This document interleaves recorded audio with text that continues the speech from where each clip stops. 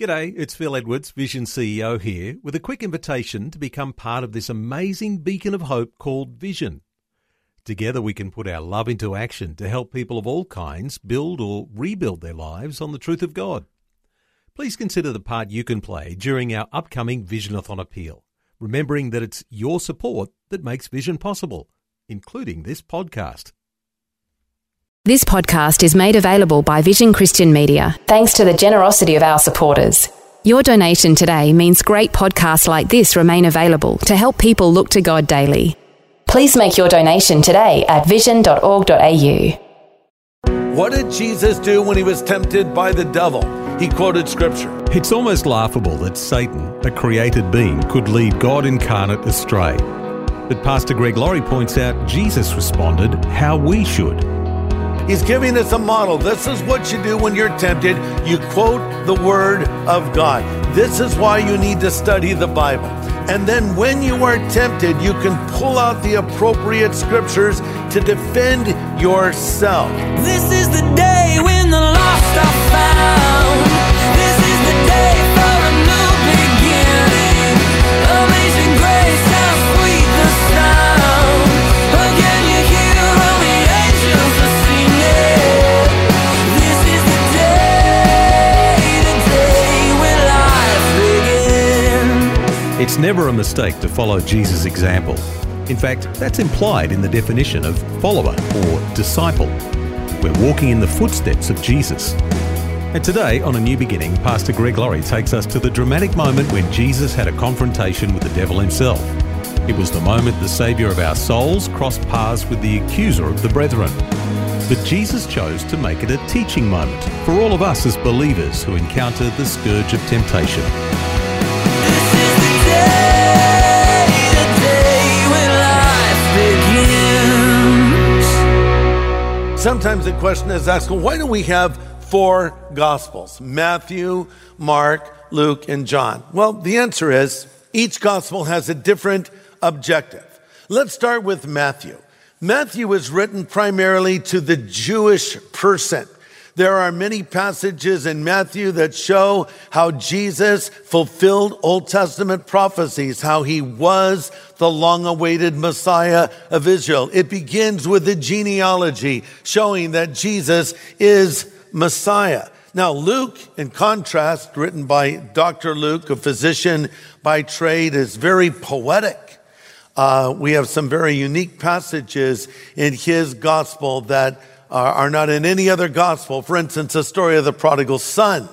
And the beautiful Christmas story, as Luke tells it, is like no other. Luke was primarily showing the sympathetic ministry of Jesus. Now, John, he comes from a completely different perspective. He goes back to eternity and starts his gospel with these words, "In the beginning was the Word, and the Word was with God, and the Word was God." And John was specifically written to convince a non-believer to believe. So where Matthew was written more to the Jewish mindset, showing Jesus was the Messiah, John is written more to a secular mindset, showing that Jesus is the Son of God. And that brings us to the Gospel of Mark. It stands apart from the others. Unique to Mark is he does not record all that many sermons of Jesus. In fact, Mark focuses more on what Jesus did than he does on what Jesus said. It's a record of the achievements of Jesus, if you will, and it's action-packed from beginning to end. It's a short, concise book of 16 chapters, and by the way, it's probably the first of the Gospels that was written. So let's read some of this Gospel together. Grab your Bible or your phone or your tablet or wherever you have your Bible and read these words with me if you would. I'm in Mark chapter 1. Look at verse 9. It came to pass on those days that Jesus came from Nazareth of Galilee, and he was baptized by John, and immediately coming from the water, he saw the heavens parting and the Spirit descending on him like a dove. Then a voice came from heaven, which said, "You are my beloved Son, in whom I am well pleased." Now look at this. Immediately the Spirit drove him into the wilderness, where he was tempted by Satan for 40 days. He was out among the wild animals, and the angels took care of him. We all know what it's like to be tempted. We've all felt the presence of temptation, haven't we? Heard about a guy whose wife yelled from upstairs and asked her husband, honey, do you ever get a shooting pain across your body like someone's got a voodoo doll of you and they're stabbing it? He said, no. And then she yelled, what about now? Now look, that's just a silly joke. Voodoo dolls aren't real, but Satan is. And temptation is real as well. Now he faced 3 temptations by the devil. And in effect, you and I will face these same 3 temptations in life. Here's the first one. Now I'm going over to Luke chapter 4, who fills in some gaps for us that we don't have here in Mark's gospel. In Luke chapter 4, verse 3, Satan says to Jesus, if you are the Son of God, tell this stone to become a loaf of bread. You know, it's worth noting that Jesus never did a miracle for his own benefit. You know, if Jesus had to get from point A to point B, he walked there like anybody else. You know, if they had to walk from Galilee to Jerusalem, he could have airlifted himself over there if he wanted to, but he would walk with his disciples. Thus, Jesus was tired like we are. Jesus was sleepy like we are. Jesus was hungry when we are. I mean, he could have done whatever he wanted. He could have been eating an In-N-Out burger, gone forward in time, grabbed that thing, eating it. And the disciples would say, Lord, what is it that you're eating over there? And he could have said something like, it is not for you to know these things. Just eat your fish and unleavened bread and I'll get back to you. Or he could have just met them in Jerusalem, just popped over there. But no, he put himself under the restraints of human frailty. Now look, Jesus had a physical body. He was tempted and tested, but he did not have the inward vulnerability to fall. So he felt the presence of temptation, but being God, he didn't really have a sinful nature that would incline him to give into it. The Bible says he was made in the likeness of sinful flesh. So yes, he had a body. Yes, he bled like any man.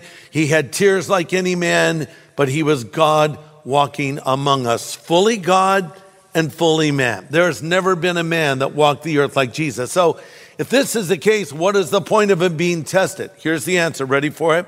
To show us how to face temptation. He's giving us a model.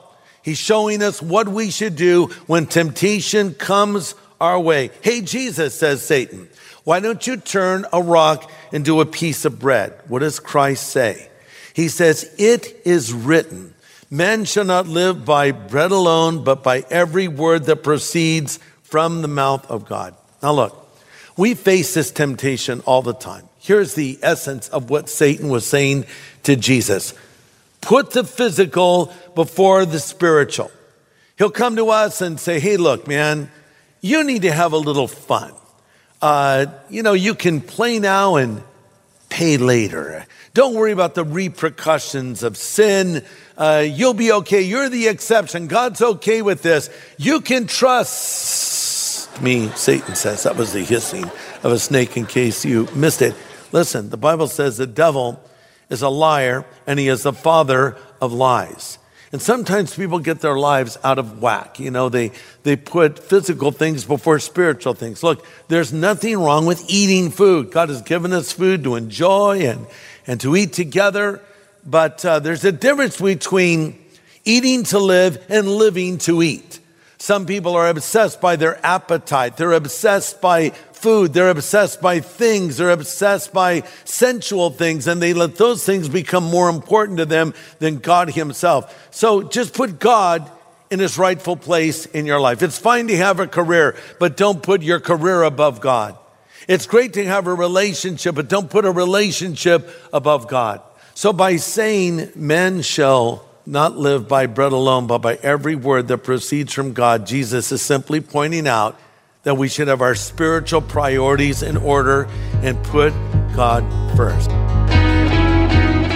Great to have you with us today. You're listening to A New Beginning with Pastor Greg Laurie from Harvest Ministries in California, USA. And we're learning some important lessons today about temptation, considering the way Satan tempted Jesus in the wilderness. Let's continue. Here's another thing, and we don't want to miss this. What did Jesus do when he was tempted by the devil? He quoted scripture. Now remember, Jesus was God. And be God, he could have said, Satan, be banished. And Satan would have left. He had that authority and power over the devil. In fact, when he would encounter demons, the demons would say to him through the people they were possessing, don't send us to judgment before our time. They recognized the power and authority that Christ had. But he didn't do this. He faced the devil as we should face the devil. You say, well, how? Well, first of all, we quote scripture. He's giving us a model. This is what you do when you're tempted. You quote the word of God. This is why you need to study the Bible. This is why you need to memorize the Bible. Over in Psalm 119, verse 9, it says, how can a young man cleanse his way? By taking heed according to your word. Psalm 119, verse 11 says, your word have I hid in my heart that I might not sin against you. Look, it's good to carry a Bible in your briefcase or in your purse or have a Bible app on your phone. But the best place to carry the Word of God is in your heart. So don't just get it in your mind, get it in your heart. Commit it to memory. And then when you are tempted, you can pull out the appropriate scriptures to defend yourself. So the devil realizes that this first temptation is not working. Now he does something really strange, or it seems strange to us perhaps. He's giving Jesus a hack, if you will, a shortcut. He's effectively saying in this next temptation, look, Jesus, we both know why you're here. You're here to purchase back that which was lost in the Garden of Eden. And I'm going to make you a deal you cannot refuse. Bad Godfather imitation. I'm going to give you what you want. I'll give it to you on a silver platter. All you have to do is give me the satisfaction of worshiping me for a moment. Look at Luke chapter 4, verse 5. The devil took Jesus to a high mountain and showed him all the kingdoms of the world in a moment of time. And the devil said to him, all this authority I will give to you, and their glory. It's been delivered to me. And then the devil says, and I can give it to whomever I wish. Therefore, if you will worship before me, all of this will be yours. Jesus answered and said, get behind me, Satan, for it is written, you shall worship the Lord your God, and him only shall you serve. I heard the story of a woman that was going to go down to the mall and look at the new outfits that were coming out. And her husband said, no, I don't want you going to the mall. Every time you go, you buy something. She said, no, I'm just going to browse. I won't buy anything. No, you always buy something. I don't want you to go. We can't afford it. I'm just going to look. He said, all right, look, but don't buy anything. She said, okay. So she comes home a few hours later with a brand new outfit. He goes, what? I asked you not to go buy an outfit. What happened? She says, well, I walked by the store. There was this cute outfit in the window on the mannequin. And so I walked in and asked if I could try it on. He goes, oh, I can't believe you did that. Well, what happened? She says, the devil himself appeared. And he came and appeared in the dressing room and said, you look great in that outfit. And then the husband said, you should have said, get behind me, Satan. She said, I did. I said, get behind me, Satan. And then the devil said, hey, it looks good from the back too. No, but seriously, when the devil tempts you, you don't want to listen to him. You don't want to have extended conversations with him. You want to put him behind you. And that's exactly what Jesus did. Now we come to the last temptation of Christ, at least in the wilderness. And this is in Luke chapter 4, verse 9. The devil brought Jesus to Jerusalem, set him on the pinnacle or the peak of the temple. And Satan said, if you are the Son of God, throw yourself down from here. Notice the devil then says, for it is written, he will give his angels charge over you to keep you, and in their hands they will bear you up lest you dash your foot against a stone. Wow, the devil's quoting the Bible. Did you know the devil knows the Bible too? A story is told of the famous comedic actor W.C. Fields, who was known to be an alcoholic. And one day someone was surprised to see Fields actually reading from the Bible. It said, I can't believe that you, W.C. Fields, are reading the Bible. Why? And Fields responded, looking for loopholes. And that's what the devil's been doing for a long time. Reading it, quoting it out of context, misusing it, looking for loopholes, if you will. Question, Can temptation be resisted? Answer, yes. All caps. Yes.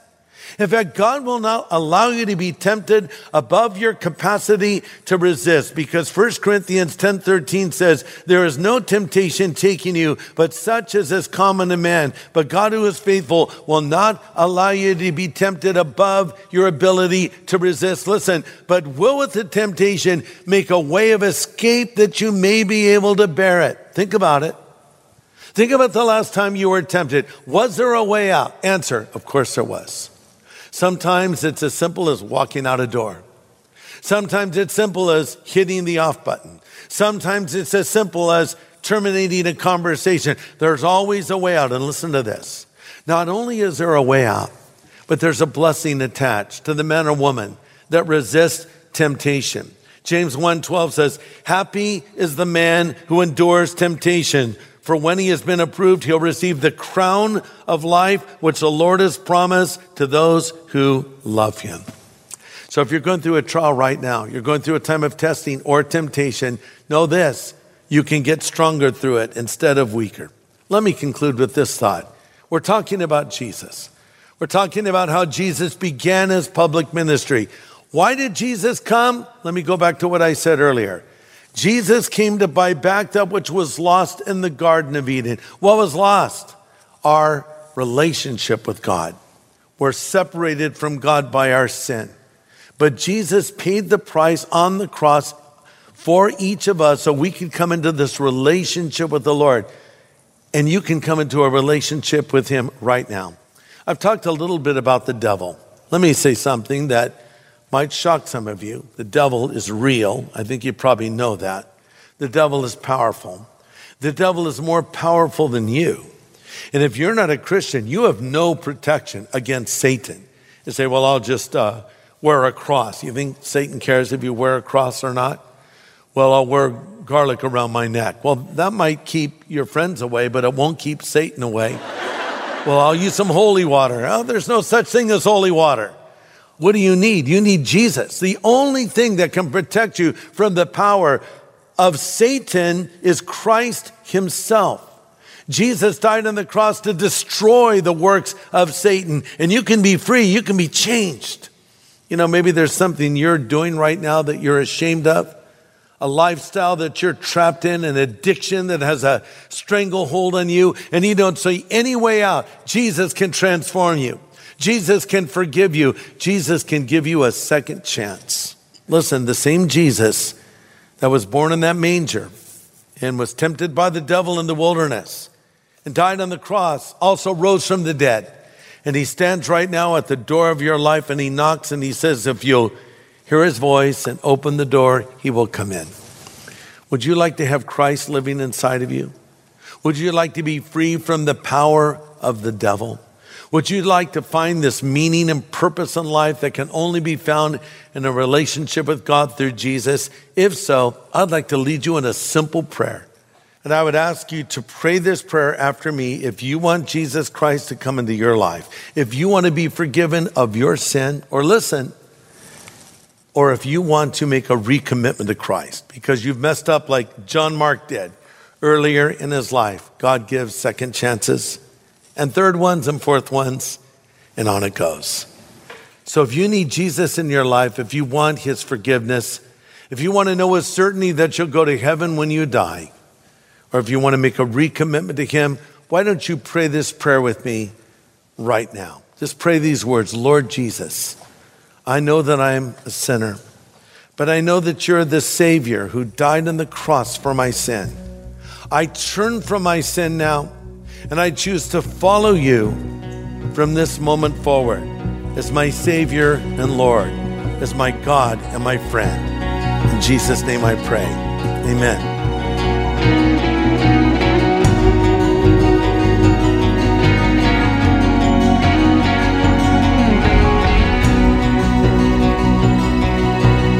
Important prayer from Pastor Greg Laurie with those making a change in their relationship with the Lord today.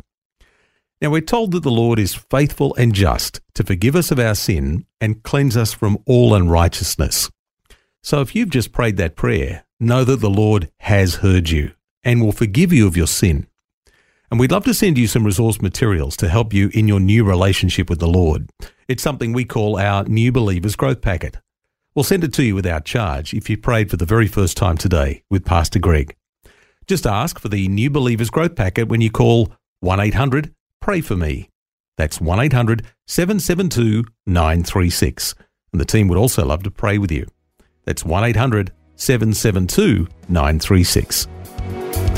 Well, next time, Pastor Greg helps us to consider the amazing things that can happen when we allow God to work through us.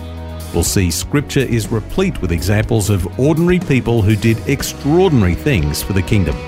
Learn more when we continue next time on A New Beginning. This is the day when life begins. Now, for a copy of today's full message, get in touch with Vision Christian Store. It was called The Gospel for Busy People. Just go to visionstore.org.au or call 1-800-00-50-11.